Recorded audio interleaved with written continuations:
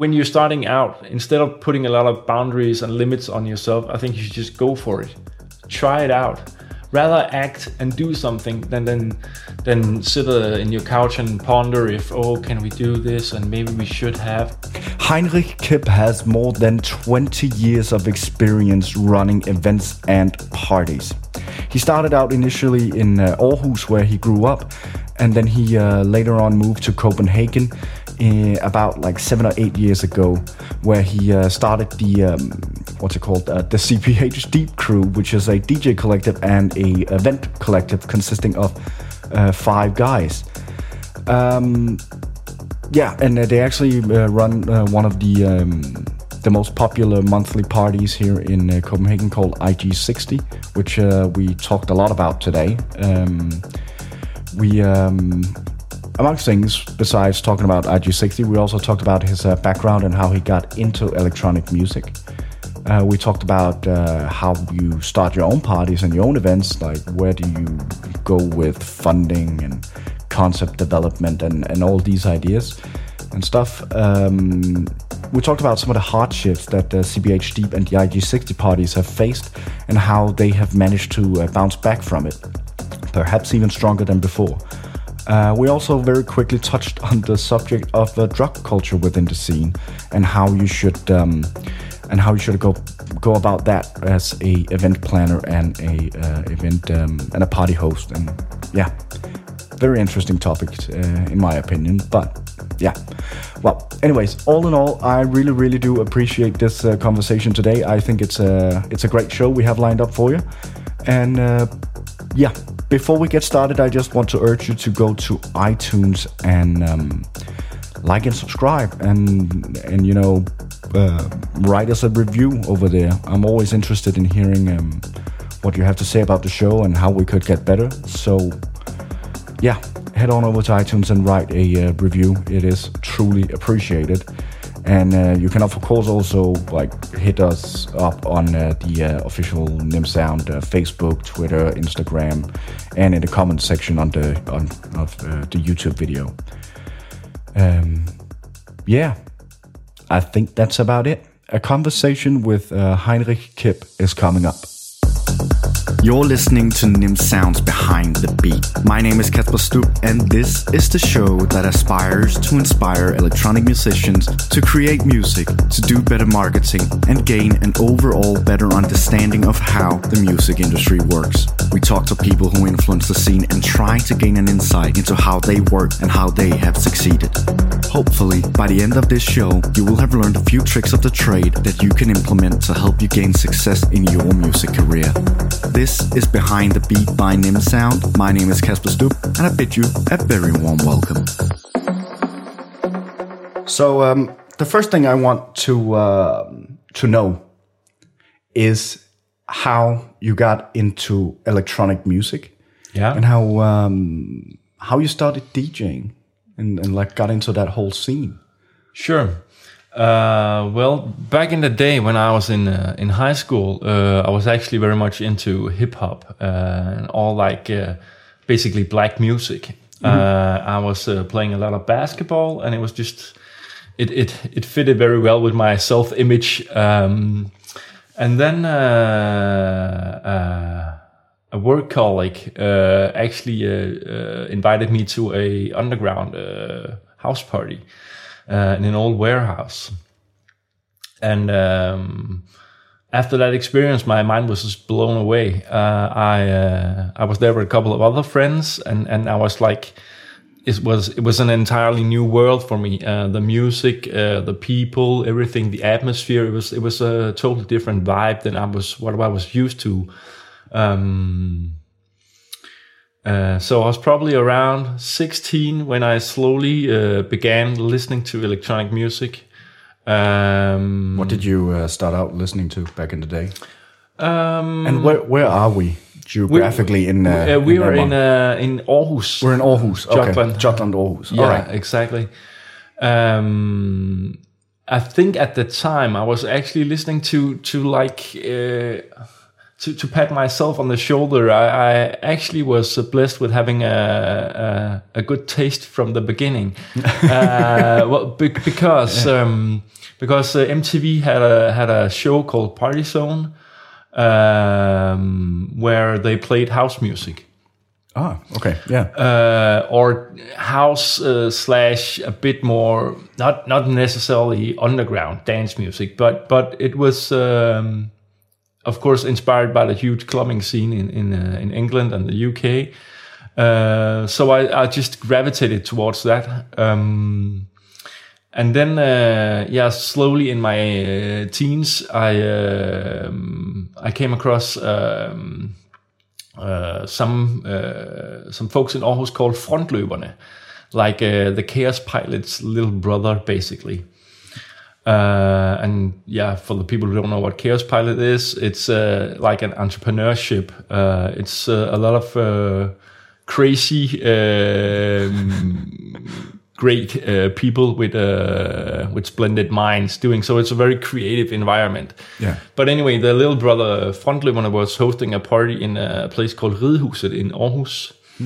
And me and a couple of buddies, we snuck in. There was like a street basketball in imagine like a huge warehouse. Yeah. But it was like a thing for youth. So there was different kinds of things. And there was the street basketball. That was actually why I was there. But then I began to listen to electronic music, and we found out that there was a party there, but it was only for the staff, and they were a bit older than us.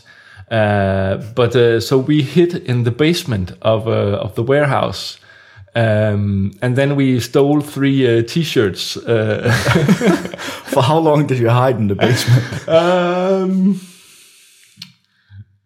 Probably half an hour or something. Oh, half an hour, yeah. Yeah, they like everybody was lit out, and then there was only the staff left, and they had a meeting, and then was a party. But so we hid there, and I snuck up and stole 3 T-shirts, which said staff or something like that. And so we like snuck into the crowd of this. There was a lot of volunteers, and then we were suddenly a part of the whole thing, and we were supposed to be like helping with the entrance and stuff like that. But anyways, to keep it short, too late anyways, we suddenly met a lot of people who were into the electronic music scene and the underground in Aarhus. Yeah. And we met a guy called Torsten, who unfortunately isn't with us anymore. But he was also a part of the Frontløberne, and he hosted several underground parties in Aarhus. So we started, me and a couple of friends of mine, one called Jan, another called Babak. We started hanging around the Frontløberne and whole that community environment. And held some parties called Neon Zoo. Neon Zoo? Neon Zoo, which was basically UV lights all over the place. And experimenting with stupid stuff like, not very cost efficient, but like the bar was on the old laptop. People could order their drinks, and then on the other side of the bar, the bartender would read, "Oh, this is your order." It was just fun stuff. It wasn't very cost efficient. Were there like a wall between them? No, no, it's even more stupid. Yeah. You couldn't go to the bar in order. You had to type it in on the keyboard. Of course, which makes sense, right? Yeah. Okay. But then slowly, I just began getting to know more and more people. Like also the late Kjeld Tolstrup, he was playing in Aarhus at the time. And there was a record shop called Street Dance Records as well in Aarhus. So a lot of DJs was based in Aarhus and did different kinds of things. And actually the first underground party that I mentioned was a guy called Al Lindrum. I've met him. Yeah, exactly. He runs the EKG electronic love generator today.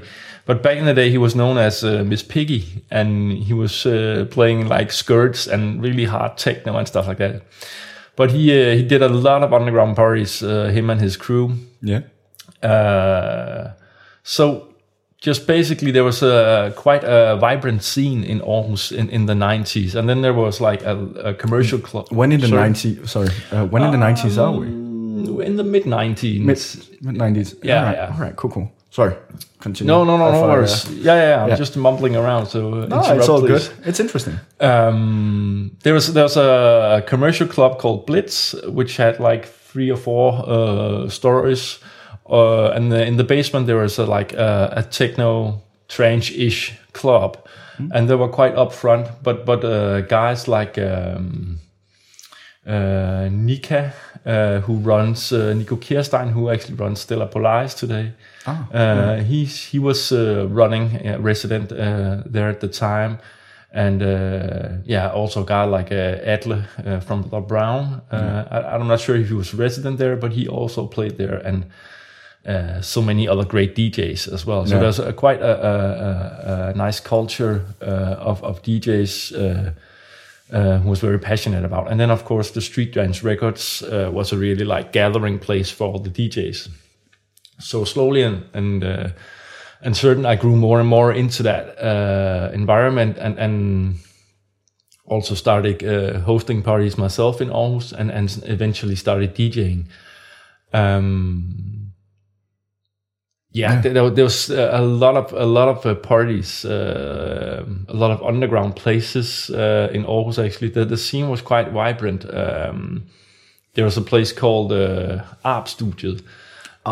It was called Arp-studiet, where it was like a couple of producers had a studio upstairs, and then there was like an abandoned facility downstairs, and people started doing raves there, and just a lot of crazy places like that. There was a lot of possibilities, because there was also a lot of industrial places that wasn't torn down yet, so there was a lot of opportunity to do parties back in the day.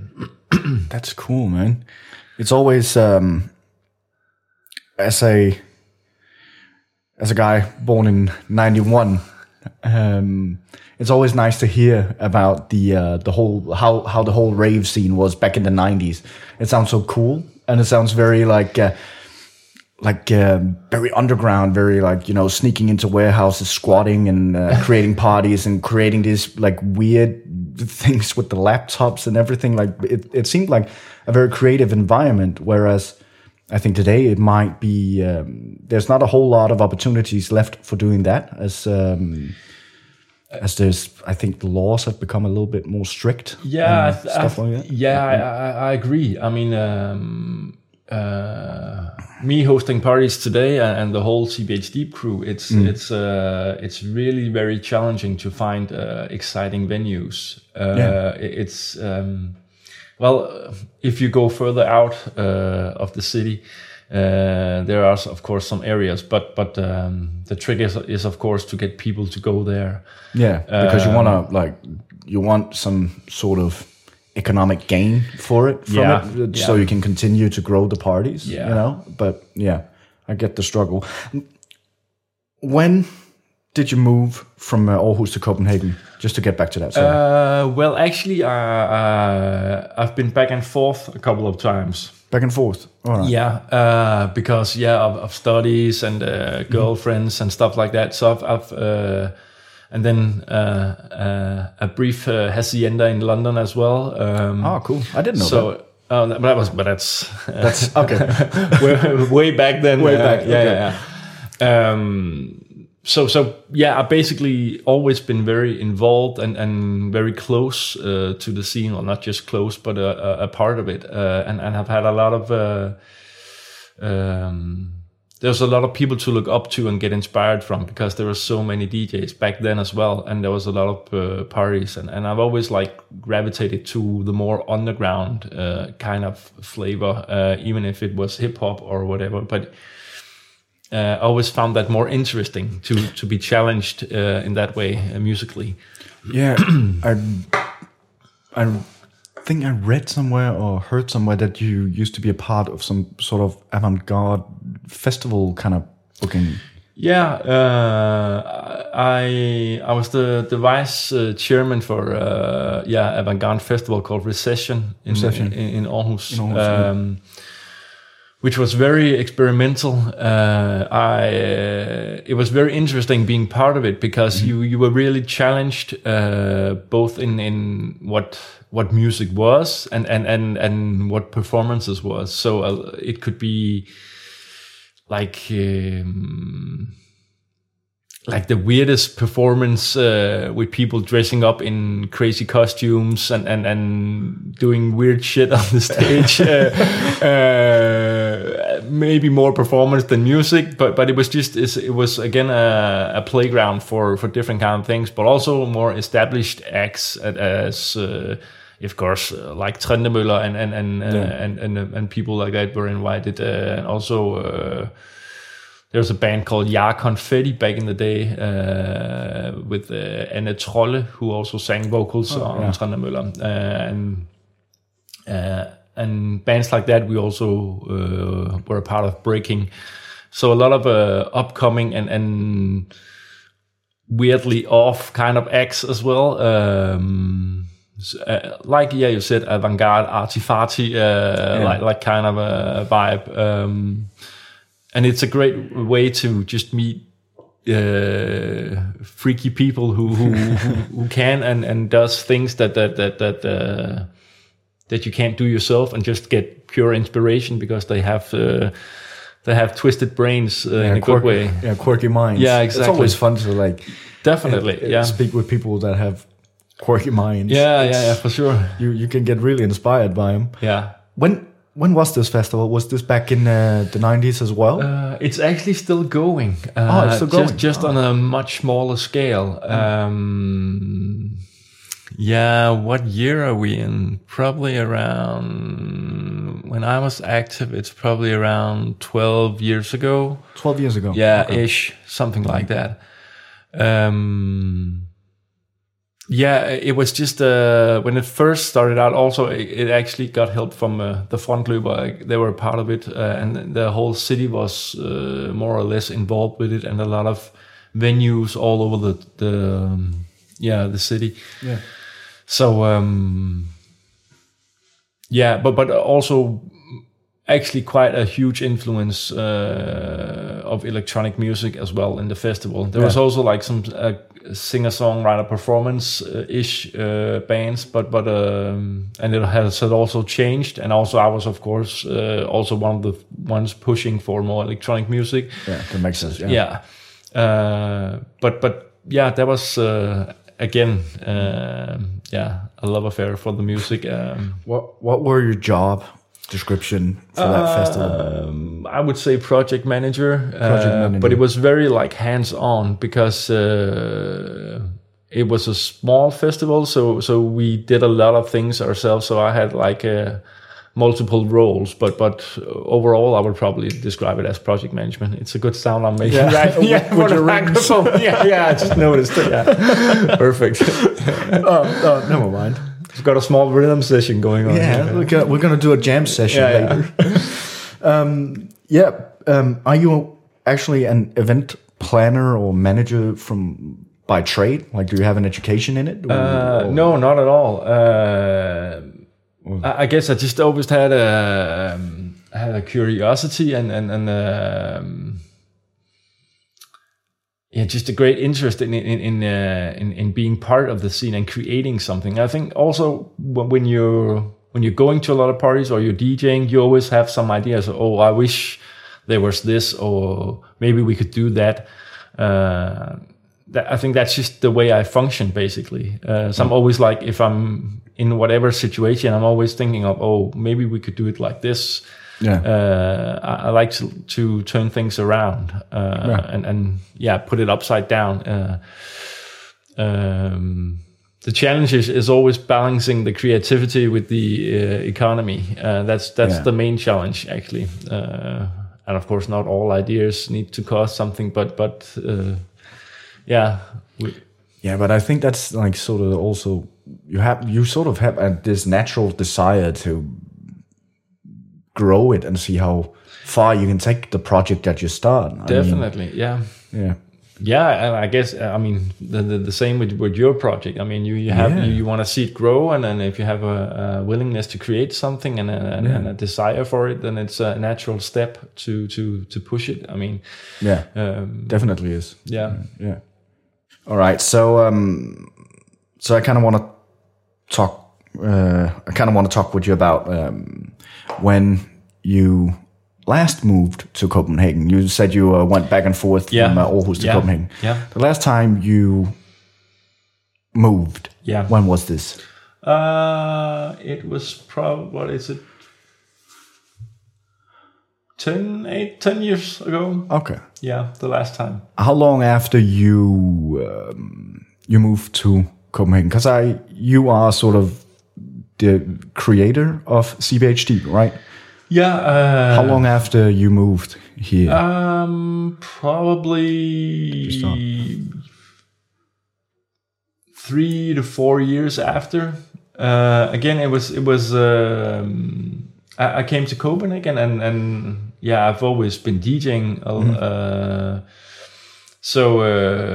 And of course I started I knew a lot of people here, both people who used to live in Aarhus and from parties and just for the common love of electronic music. Yeah. So it was quite easy to jump into the scene over here as well. Yeah. It was a seamless transition. But basically, one of my high school friends, Babak, as I mentioned, he was living here as well. He moved here several years ago and never moved back to Aarhus. Excuse me. So we started DJing, and he was a resident at the TS Bar, which was Thomas Madvi's place in Studiestræde. Yeah. And we've always enjoyed electronic music, and we've experienced so many things together, and it was just a natural step. Why shouldn't we make like a collective and do some more stuff? And then I had a buddy in Aarhus called Samir, and we sort of like, shouldn't we do something? And we said, okay, let's do it. And we talked about what should we call it. And it was like, we agreed on, okay, let's just call it something simple, CPH Deep. And basically the rest is history. Then after a while, Samir was busy with his studies back in Aarhus, and Babak, he became a father. So I was basically the only one in the collective, so it wasn't much of a collective. So I just started reaching out, and actually a funny story. Michael from the collective, I think I did a mix on SoundCloud, and this guy writes me and says, "Wouldn't you mind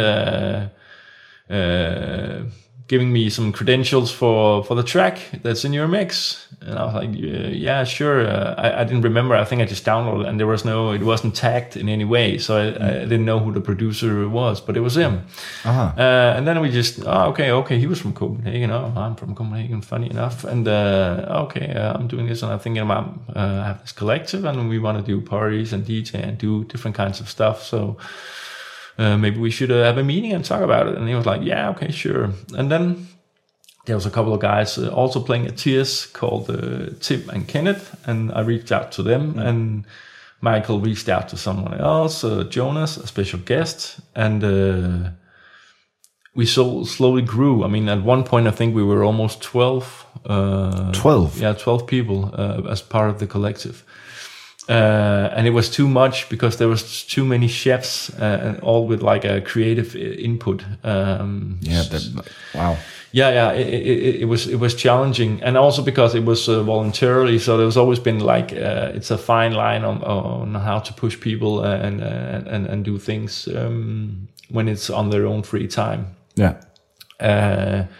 But basically, we after a couple of years we cut it short, and then we are like 5 now. Mm-hmm. And of course, in that process, we managed to throw different kind of parties at TS Bar and off locations as well. And then at one point, I think it was actually Michael who came across the IG60 place in the meatpacking district. Yeah, the original IG60, right? Yeah. And of course, it's called IG60 because it was at Inger Slevsgade 60. Yeah.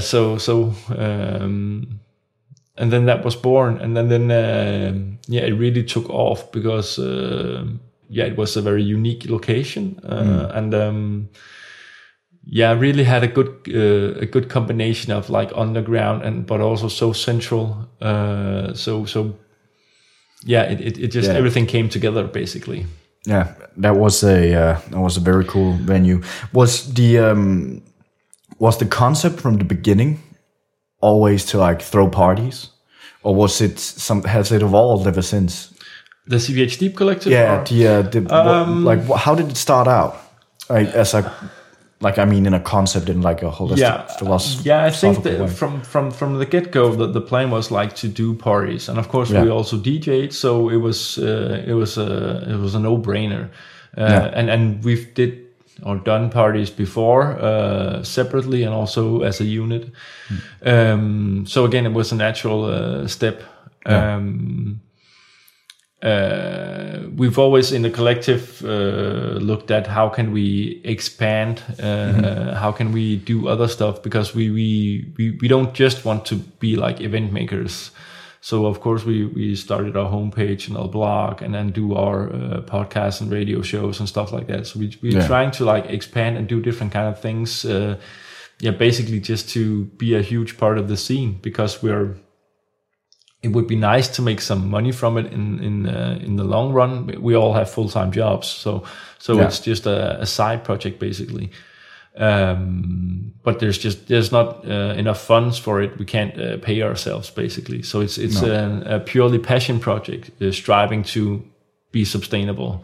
But that's it's always a challenge, because when you're dealing with subculture, I mean the scene in Denmark is quite small. It's very limited. I mean, I mean, and of course, there's established places like, of course, Culturebug, the flagship, and of course, Ved Siden Af. Yeah. But that's about it, isn't it? That is it. Yeah, exactly. Yeah, Double Rainbow in Aarhus has closed down as well, right? Yeah. They have the Institute for X there, but they're not open on a regular basis. It's more like and then of course there's Vesteråen in Aalborg, and but I think they've gone a bit towards the more commercialized. Yeah, I don't think they have as much freedom as they used to. No. And then there's, what is it called, Butcher something in Odense. I think I know what's that called. Is it called? I can't remember. I can't remember something like that. Yeah. But it's very limited. So also our guests, a lot of them. Those damn rings. A lot of our guests are exchange students or expats or something like that. Yeah. Of course, there's also a lot of Danes, but we can see that a majority of our guests, and also people who follow us on our page, is foreigners. So it's quite hard getting a sustainable business. And like, I mean, whenever I go to like Culturebox, because they're like their audience or their crowd is very much tourists and stuff like that as well. I always whenever I enter, I always assume like everybody speaks English. I never assume anybody in there speaks Danish, which sometimes gets me in a bit of like, an awkward situation when you speak to a bartender and you go like, hey, a double vodka mate, and they're like, I'm Danish. And we're like, okay. Well then, just double vodka mate, please. Exactly. But you get the point. Yeah, exactly. But I mean, what I kind of like though about how small the Danish scene is that everybody kind of knows everybody. Yeah. And everybody's sort of, it seems like people are very supportive of each other. Yeah, in a sense. I would say so. Yeah. I agree. Yeah, I think it's evolved. I think I have I have a feeling that people are more knit together. There's always been different crews and parties in Copenhagen, of course. But I would say that the current ones are quite. Not everyone corroborates that frequently, but just a text or we're throwing this party or So there's a lookout in every way possible. Of course, sometimes it's hard with bookings and certain dates, but I think there's a general consensus that it's good to inform the other crews what you're doing if they don't know it beforehand and stuff like that. So there's a mutual respect, I think. Yeah, because the scene is so small here that when you like throw parties that sort of plays the same music, and like melodic techno or something like that. If there are more than just one in Copenhagen, like some of them are actually, somewhat bound to fail in a sense. Definitely. Which is a really, really tough environment, because sometimes, as like you have this date, and that's the date you have the venue for, and you can't move it. Yeah, exactly. And it's like a real gamble, and I assume you don't want to be a dick towards everybody else, but you just can't. You just can't do anything about it. I mean, it's a tough business, and it's also it's the challenge is also like going from I guess for some people we would be considered underground. Of course, if you're like the classic guy from Jutland or girl for that matter who's moving to Copenhagen and they hear about ID60, then they might say, oh, this is really underground. But of course, for like the hardcore ravers on the scene, we're probably not considered very underground. And it's also it's a hard fine line, because when we're expanding and if we want to go bigger, then you're also gathering in some people and a crowd that basically they aren't familiar with the culture, which also sometimes can be challenging, because there's been a lot of talk of like the safe space paradigm and stuff like that. Where for us, it's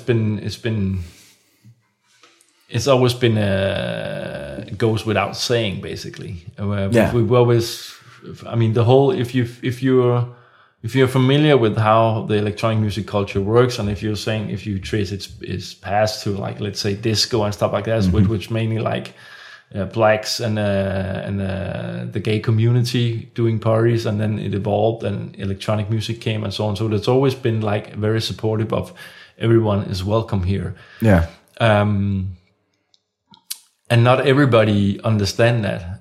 If they're not into the music, they just want to do like, okay, here's like a very prejudiced example, but if you like just come in, I want to do drugs, I want to get wasted, I want to hear like music, and that's it.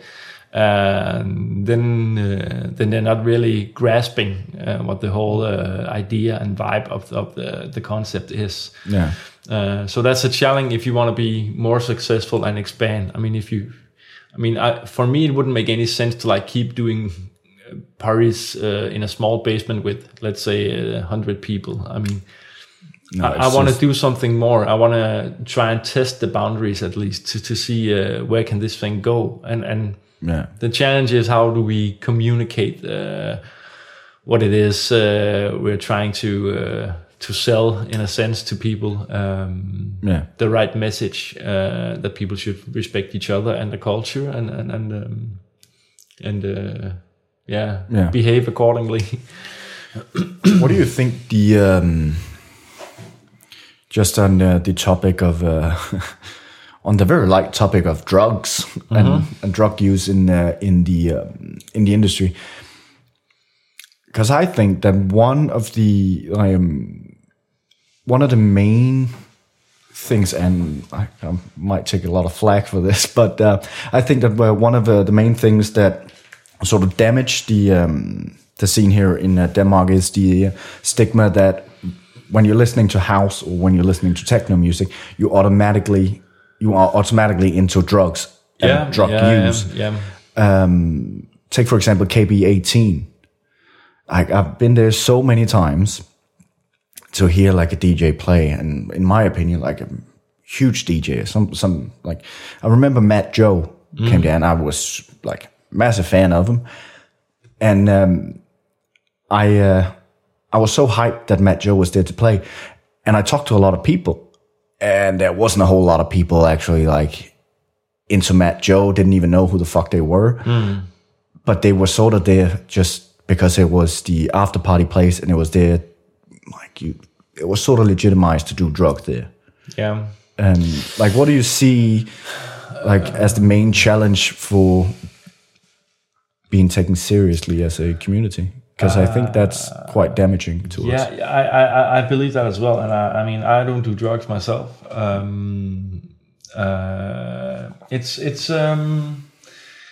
I have a lot of opinion on it. It's a huge topic. It's a massive topic, and it's a conflicting topic. Yeah, I mean, I think first of all, I mean, it's a sad stigma that the electronic music scene has. I mean, there are drugs in all parts of society, and if you go to some of the more commercial clubs, you're gonna find drugs as well. And yeah, because I wonder if the drug consumption is bigger in the techno and house community, or is it just not as taboo? I think I really can't validate it when I say it, because but I don't think there's any numbers like statistics on it. I think there are different kind of drugs. I think people have a tendency in the electronic music scene to use certain drugs, and in other areas of just like going out to commercial clubs, people are using other kinds of drugs, not predominantly. I can't, because I haven't got any numbers. No, on it, of course not. I mean, a preferred drug amongst many is, of course, MDMA. Also, like the love drug, and it's. I'm quite open to it. I always think before you should, voice your opinion, you should know what you're talking about, because of course there's a lot of like negative, like people don't do drugs and stuff like that. But there's also a lot of research which we don't quite know enough what influence does it have, and MDMA has been used for therapy, like for exactly. So I mean, it's hard for me to say. And I read I don't know, a couple of years ago, a policeman stated that he would rather have people doing like MDMA than doing alcohol, because of course, because of the oxytocin, part of the MDMA is the love drug. Yeah, it's like what's it called? The same. Is it a hormone? I'm not sure if it's the right word I'm using, but the same thing that gets released after sex and stuff like that. Yeah. So that's why people are so lovingly and cuddling and stuff like that. So there's you're tapping into some of those things. So people on MDMA are very friendly.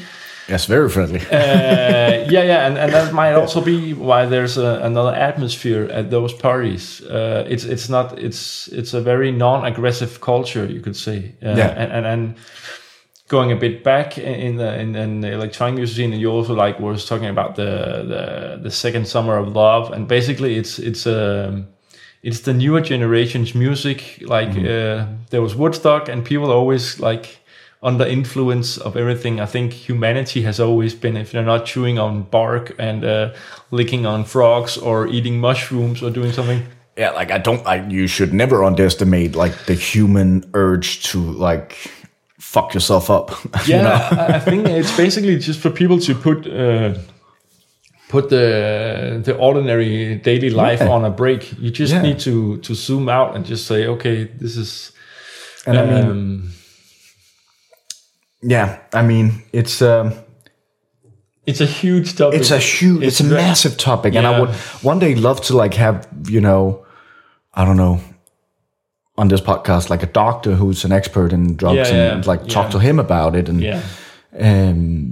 I'd love that. But the thing is, I mean, we're in Denmark, of course, we have a very popular drinking culture, to say the least. and there's a lot of side effects evolving around that, and I think the problem is, of course, I would never recommend people doing drugs, and the problem is if young people do drugs, they don't know their own limitations and they don't know what to do. And if you're drinking, let's say, 10 beers or whatever, and you throw up and that's it, you get sick and then you learn from it. But the consequences of doing drugs or mixing them or something is a lot higher. Exactly. So in that perspective, it's very difficult. It's a huge topic. Yeah. But how do you deal with when you're an event planner and you host an event? Yeah. Within this community, how do you deal with, trying to be, taken seriously and try to grow it as, in the public with trying to fund your party? How do you deal with the whole drug culture in this community? I mean, basically, I think it's a matter of focus. Matter of focus. Yeah. What do you mean? Yeah, I mean, if I'm trying to promote or I'm seeking funds for a project, I'm of course not gonna spill out all the negatives concerning it, because of course there are some negatives that people do in drugs. Yeah. But that's just, it's a very small percentage of what the whole thing is. I mean, yes, some people are doing drugs. Yes, some people are getting wasted. Yes, some people do shitty things. Some are violent. Some, I mean, if you take a walk down the city of Copenhagen on a Saturday night, there's a lot of idiots doing stupid things. But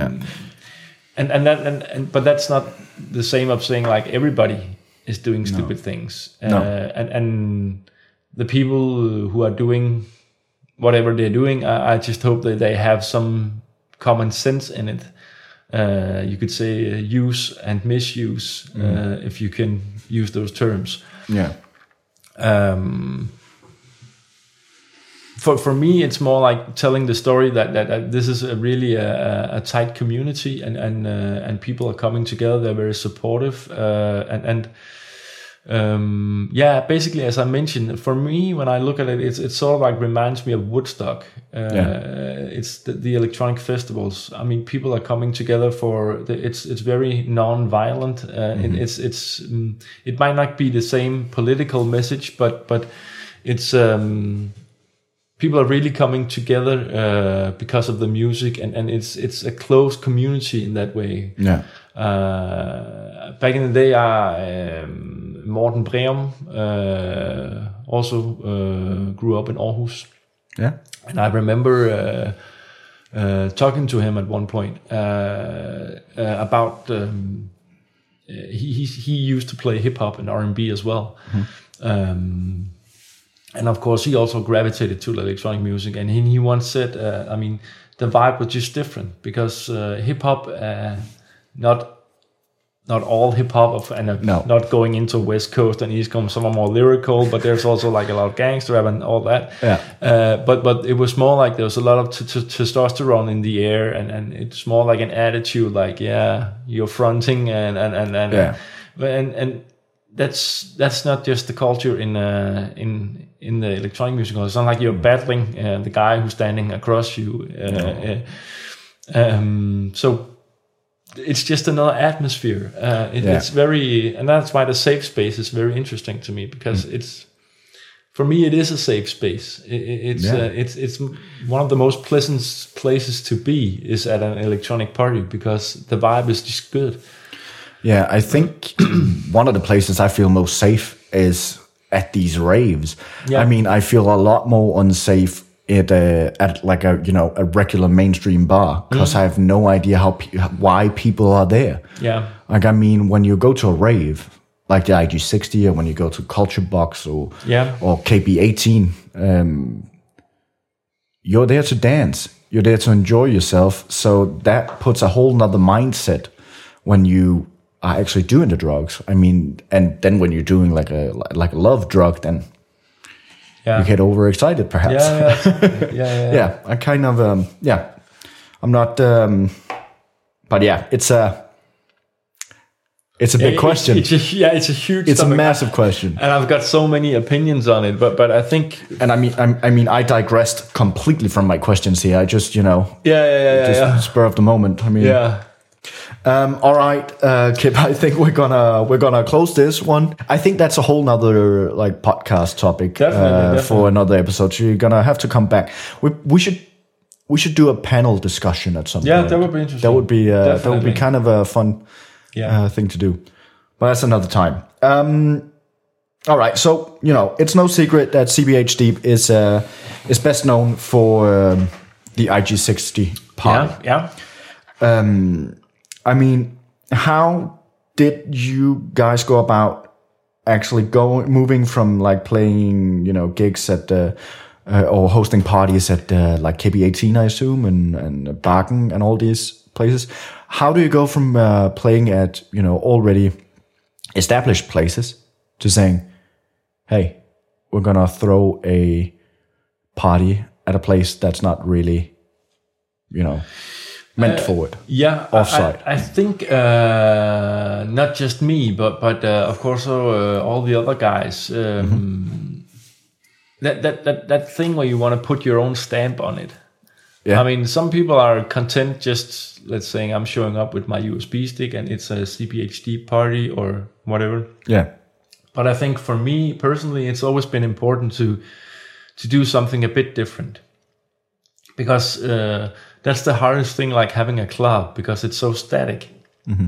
It's difficult being very dynamic in it. Where you can say when we are doing our parties, we can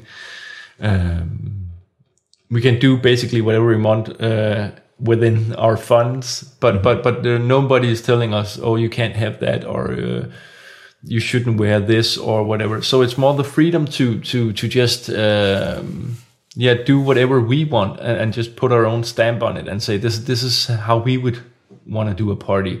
So I think that was originally what motivated us. We wanted to make a party which we would love to be a part of ourselves. Not anything against the established clubs, but for us it was just more exciting. You could do the limits were just they were broader. I mean, you could play more around.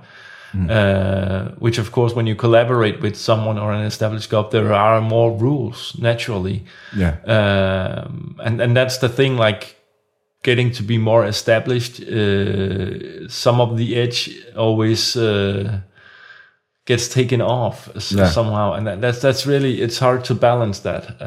But yeah, that was the original motivation, was like doing our own thing. We wanted to make parties that there wasn't that many of in that caliber that we did, and just fool around, and also like the whole announcing the lineup that people should come for the atmosphere and the vibe, because we wanted to make like a community of people saying, okay, this is just a great place where I want to be, and if it's a top international DJ, then that's just the icing on top. But we want to come for the people who comes and the, from everything from the sound to the lighting and stuff like that, just the whole package. That's basically what we wanted to create.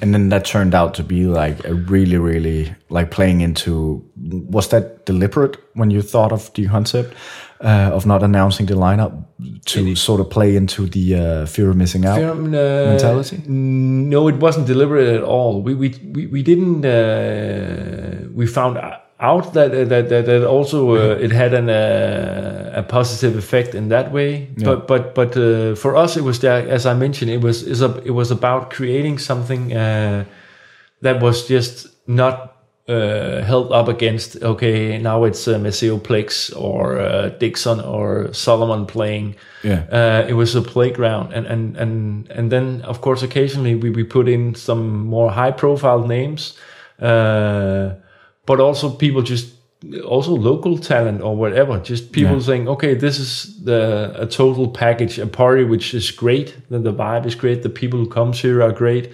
So that was the goal. It was just getting away from that poster, just like, okay, people have to come because there's this huge headliner. Yeah. We wanted people to come because they generally just thought this was a great place to come. Yeah. It was a good party. It was nice people, and everybody come and had a good time. How do you go from thinking of like, hey, we want to do this offsite party, and actually like, how do you, did you apply for, public funds and grants and stuff like that? Our biggest challenge has always been our resources. Since we're just like these 5-6 guys with full-time jobs, we haven't had the resources to basically look into funding. So we've been self-funded. So you like put money into the project yourself from the get-go? Yeah, we did. And the thing is, I would love to pay everyone more money from our staff to the DJs and our bookings. Yeah. But and people from the outside, it can look like, okay, these guys are really laughing all the way to the bank. But in those 5-6 years we've been doing the stuff, we barely make it. And of course, all our time that we're using on the project, which is quite a lot of hours on a weekly basis. How many hours do you put in each week? I would say minimum 10, probably 15. 10-15 hours, and then you have when you actually set up that physical party. Yeah, that's we accumulated enough cash to like get a production team to help us with some of the stuff. Because prior to that, in the old ID60 address, we did everything ourselves, and that was like working 40 hours nonstop. Yeah. And we didn't get a dime from it, and we still don't get a dime from it. And that's another interesting topic, because we have a fairly entrance fee, we think, but if we compare ourselves to other things, it's difficult. But we built everything from the ground, and it's just expensive as hell. And it's a shame, because we would love to do it cheaper, but we can't cut basically our costs more down. So it's really difficult. Yeah. How about sponsors? You are sponsored by Sobieski, right? Yeah, and Mate Mate. And Mate Mate. Yeah.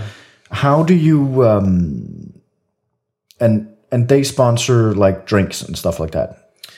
If I can ask about this, I don't know if there's any like legal obligation or anything. No, not per se. I mean, I can't go into the exact amount and details, but in general, I can say it's getting harder and harder to get sponsorships. How come? Do you think? It's basically because everything has to be measured. What numbers do you have? How many guests? What's the exposure? So it's all down to the numbers, which basically ends out in sales. Yeah. So if I'm going to give you my product for free or whatever, you can get some funds to do some deco, then I'm only giving you this because I know in the end you're going to sell me more of my own product. And that's basically it. It's a business. Yeah. I guess it is. When did Mate Mate and Sobieski like contact you, or did you contact them? Like, how do you know when to contact a sponsor, or like? For us, it's been a learning curve. I mean, we reached out to different kinds, and you find out if these are some sponsors that would invest something in your project or not, and of course, again, also how much. And as I said, it's very hard to get like hardcore cash from the sponsors, because in the bigger picture, we're just a tiny little fish. I mean, we host event roughly monthly, and the sales we get from one event, let's say how many bottles of vodka are you selling? I mean, compared to a commercial club who opens 3, 4, or 5 days a week, I mean, it's nothing. I mean, with such a list, for us, it's more of the storytelling and the reach that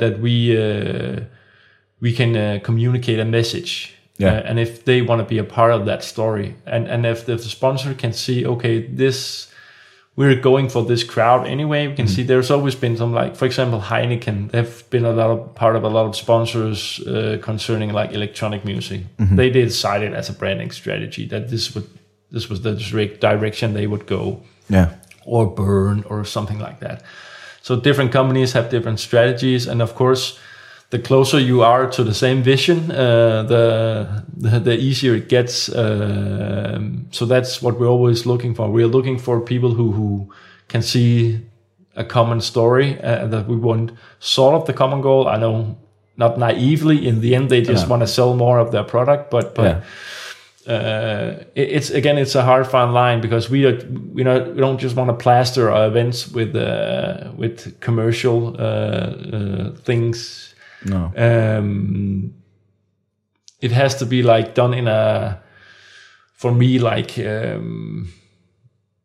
sophisticated way, if you can put it that way. I don't know if you can, and it's difficult because they want their logo out there all over the place. Yeah, but it has to be done smoothly. Yeah, I think. yeah. And that's the trick. That's really the trick. And that's also like, who is the guy you're talking to? Does he or she understand what it is? Do you have a common goal? Okay, maybe they just want to brand themselves like, okay, we want to plaster everybody, but then they have to like grasp the idea of, okay, how is this really in the long run selling more of our product? I mean, for me, it's always about community-based things. I mean, getting to feel an ownership of something. That's where you bind the strong bonds. But yeah, that's when you first opened IG60 and all that. How did you, like, how about permits, like liquor licenses and stuff like that? Sorry, there's some trouble with the sound here in the studio. I can't quite hear you, Kasper. So we can't talk about that, I assume. Well, you'd rather not? There's not so much to say. We didn't have any permits. Didn't have any permits. Nothing at all. No. Yeah, because... But it was, of course, private parties. So yeah, private parties, of course. All good. Of course. Yeah. Yeah, because I don't know if this is anything that you want to talk about, but I have a question here. Can you like anonymize? Yeah, I can tell. Yeah, like put a bar on it. Like halfway through, you're just gonna get like a bar across your eyes. Like a much deeper voice, like, well, you know, okay, it all started. No, because I've seen you guys. The parties on these massive scales that you've thrown, these private parties, I've seen you fail with them a couple of times when it matters the most. You know, when you have some of like your biggest bookings, you got struck by a police raid once, and another party got struck by a fire drill. Drill. Yeah. How do you bounce back from that? I think that's amazing. Like, how do you bounce back? We've been blessed in some way, because the first example where the police came, we had Patrice Baumel, I believe. Yeah. And I think he basically had like 15, maybe 20 minutes left of his set. Yeah. And he was totally cool about it. From him, it was like getting extra street cred or something like that. He was like, yeah, this is like underground and stuff like that. So he was super cool about it. But again, of course, the higher you get in the hierarchy, again, the more established, the more tight with the rules you have to be, and the more or less dynamic you can be. But to answer your question, because there wasn't that many hours left of the party anyways, people still had a very good experience, and they partied there for, and in the old place, people came really early because they knew there was queue, they couldn't get in. So people would have been partying for, let's say, 5 hours at least. So in that way, it was just it was sort of a good story, even though it was, of course, better if it would have lasted 7, but still, I think in general, throwing a party is like storytelling. I mean, when you go to your studies or your work the day after, you're not just telling, "Oh yeah, I had a beer with a friend the other day." Yeah. Sounds boring as shit. Yeah, exactly. I mean, you're telling, "Oh, I was at this party and then the police came in," and that's an exciting story. That's something that doesn't happen every day, hopefully. So in that way, it's a good thing. And also, of course, if let's say the fire drill or the alarm had went off at, let's say, 2, it would have been much harder to bounce back. Yeah. But I think it went off at 5:30 or 6. Yeah, it was like late, but it was still, closing the party before time. Yeah.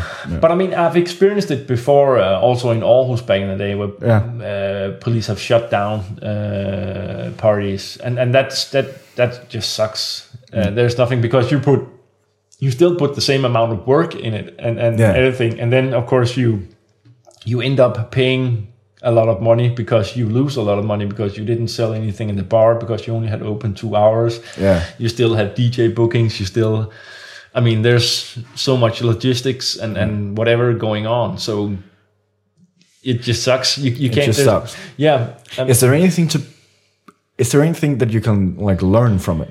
If you're sitting out there in the living room, listening to our deep voices, is there anything you can learn from it? You forgot to mention sexy voices. Oh yeah. Sexy voices.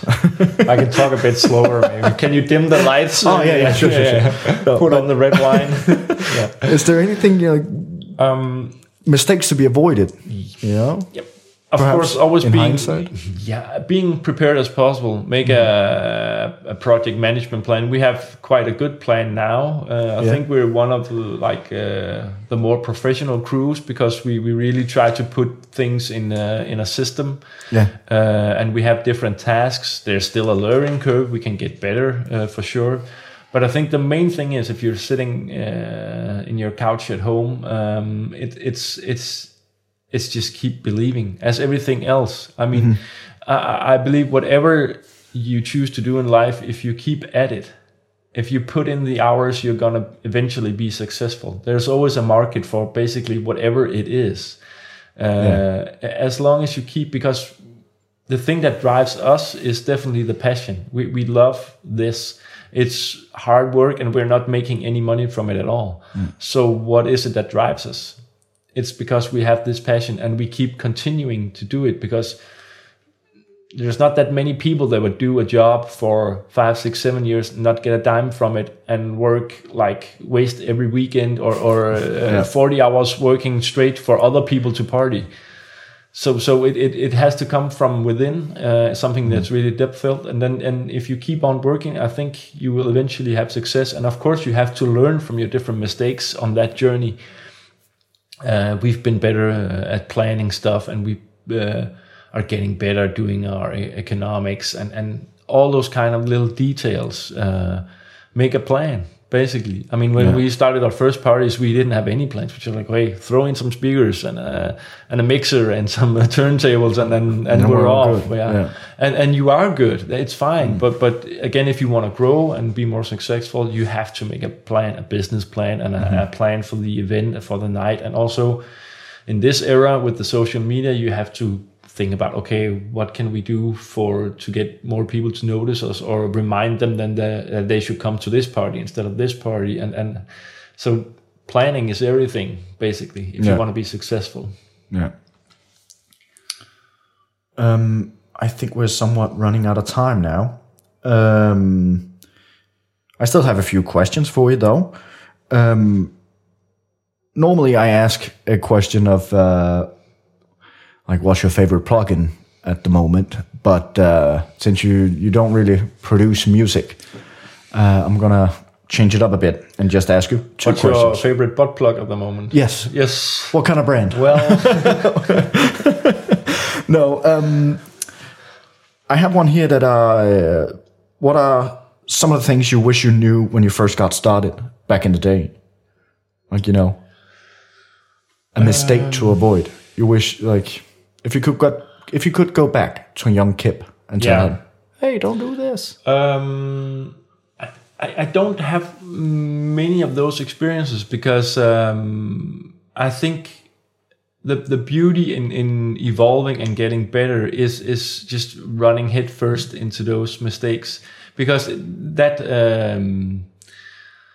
tendency you have that you can't do nothing wrong, that's really what drives a project. So just instead of, when you're starting out, instead of putting a lot of boundaries and limits on yourself, I think you should just go for it. Try it out. Rather act and do something than sit in your couch and ponder if, can we do this? And maybe we should have, because I would never believe I've gone so far with this project. If I had used my common sense, I would never have wasted so many hours. So you can also rationalize, which can bring down all the ideas. Sometimes you just have to go for it and take a chance. The only thing I would say would work as an advantage is it's be clear of your vision as fast as you can. The younger you are, and the quicker you can say, okay, this is my goal. Then you can quicker get to that point, and you can jump some steps because you already know, okay, this is where I want to end. So if you have a vision, then try to see, okay, if in my wildest dreams, where do I want this project? And if I say it's over here, okay, then draw up the steps to how to get there, or else you'll just be fumbling around in the blinds. So that's an easier way and a quicker way to get there. You can save a lot of time. But again, the journey that I've had, it's been very fun, very entertaining. It has some crazy stories, and I wouldn't miss those. Of course, there are some situations where I say, okay, could have been without. That would be better just to skip those steps. But all in all, just go for it. Act, do it. Get out of the bed and just go for it. Instead of pondering if I could and should I, or maybe just try it out. And maybe you fail miserably, but then you learn from that. But of course, the most important thing is that you just reflect on what has happened. Why did this fail? Or why does it go so well? Think about those steps, and that goes for everything, whether it's events or career or whatever. I mean, you have to reflect on the things you do to be better. I mean, whether you fail or succeed, then always evaluate on the steps leading up to that point. Now, before we go, I just want to ask you, where can we find Kip, the DJ, online? Well, I have a very small, not that much attention paid Facebook page. Yeah. Just Facebook /Kip. And then I have a Mixcloud, Mixcloud/Kip, oddly enough, where I just have different kinds of mixes. I haven't done that much work in promoting myself. I've been the more laid-back event-making role. Yeah. But of course, I enjoy the DJing part, and then have DJed for ages. So it's always good to... I saw you post something about you actually charting or something like that on Mixcloud. Yeah. Well, Mixcloud, of course, is not the craziest of platforms, but yeah, I uploaded my closing set from the last IG60 party, and then and I just got a notification in my inbox that I was third on this on the techno chart, and funny enough, Adam Beyer was number 1 and I was number 3, so I just posted gaining on Adam Beyer. I think that's kind of cool. Yeah. It might not be Mixcloud, might not be the craziest platform, but it's still kind of cool that you you outranked what. Was it Nicole Modava? Yeah, exactly. Yeah. I think that's kind of cool. Where can we connect with CBH Deep? cbhdeep.com. Yeah, and that's your blog. Yeah, that's our blog, and we also have our podcast at iTunes. Just search for CBH Deep, basically. Yeah. And then, of course, we have our Facebook page where we have different kind of content, from funny stuff to... whatever basically concerns the electronic music scene, and also different kinds of events that we recommend. So Facebook /CBH Deep. And we're of course gonna link to everything in the description and on Facebook and all that. Remember to tag properly and all that jazz. Of course. yeah, I think that's about it. Thank you so much for taking the time to talk with me. You're welcome. It's been a pleasure. That was such a fun conversation with Kip. I really enjoyed it, and I hope you did too. And I hope you got some tangible advice that perhaps you can implement today, so that you can go out and host your own parties. I'm looking forward to attending your party in the future. If you enjoyed today's episode, I would love to hear from you, even if you... I'm probably gonna regret this. Even if you fucking hate the show. Constructive criticism is the only way I and this show can actually become better. So please let me know your thoughts on iTunes, Facebook, Twitter, Instagram, or in the comment section on YouTube. Looking forward to hearing from you. And on that note, I think that's it for today. Thank you for watching, and don't forget to keep at it and stay passionate. I will see you when I see you. Bye.